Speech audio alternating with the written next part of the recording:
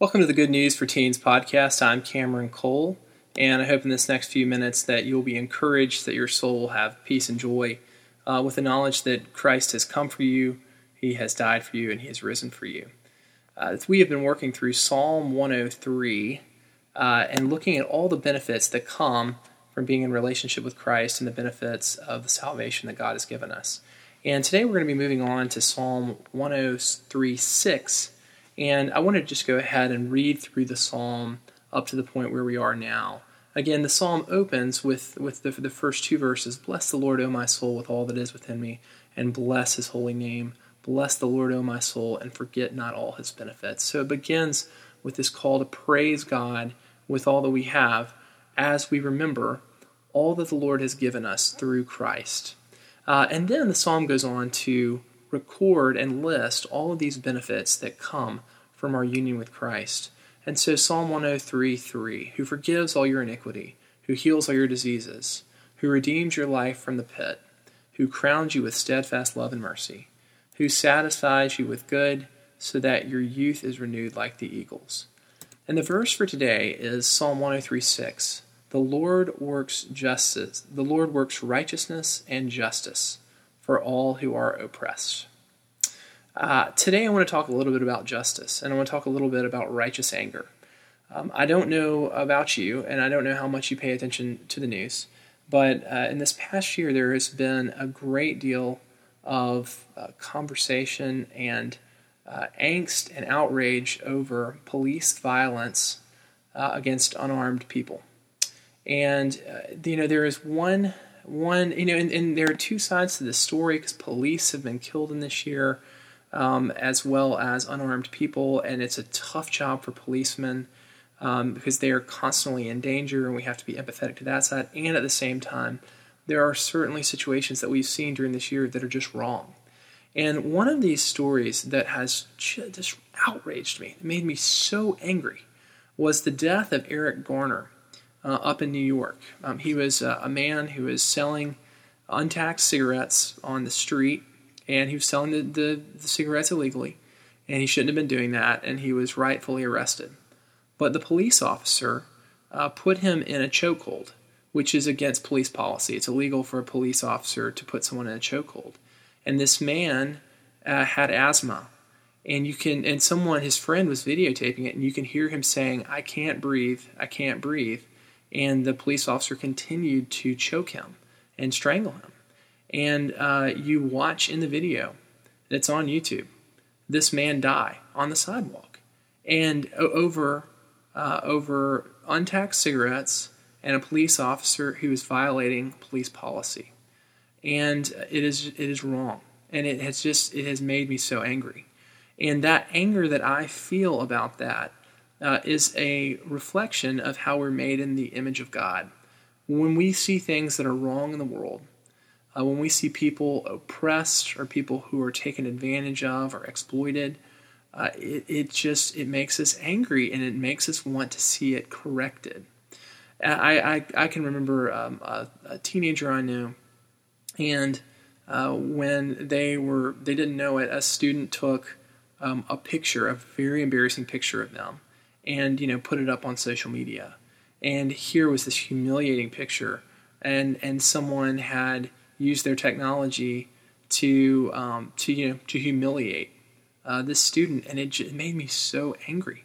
And I'm sure everyone has experienced something like that, where people, I think that's kind of the social injustice of modern day suburban teenagers, is what people do with their technology, how they will use it to embarrass people. And so here's the thing. A lot of times people have a hard time with the parts of the Bible where it talks about the wrath of God, and it talks about God punishing and God judging. And people will say, I believe in a God of love who doesn't judge and who doesn't punish. But here's the thing, guys. Do we think that God has a lower degree or a lower desire for justice than us? Do we think that while we're watching people be wronged or friends taken advantage of, that God is just sitting there, twiddling his thumbs, unaffected emotionally, not concerned because God is so nice? No. we wouldn't have respect for a God like that. That the wrath of God is a reflection of God's hatred of injustice, God's hatred of things that are wrong. And we stand with God in that. And so in this psalm, in this verse of the psalm, it says, the Lord works righteousness and justice for all who are oppressed. And, think about God as a merciful, gracious, loving, kind God. And God is also a holy, just, righteous God. Those two things. To give you a sense of how just God is, Psalm 97:2 says, clouds and thick darkness are all around him. Righteousness and justice are the foundations of his throne. So the thing that God sits on, when he sits on his throne in heaven, are righteousness and justice. He is a just God.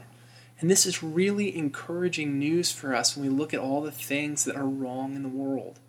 When you see poverty, when you see violence, when you see abuse, when you see people taken advantage of, know that God is going to make those things right. He's going to make some of those things right in this life. He's going to make everything right when Jesus comes for the second time.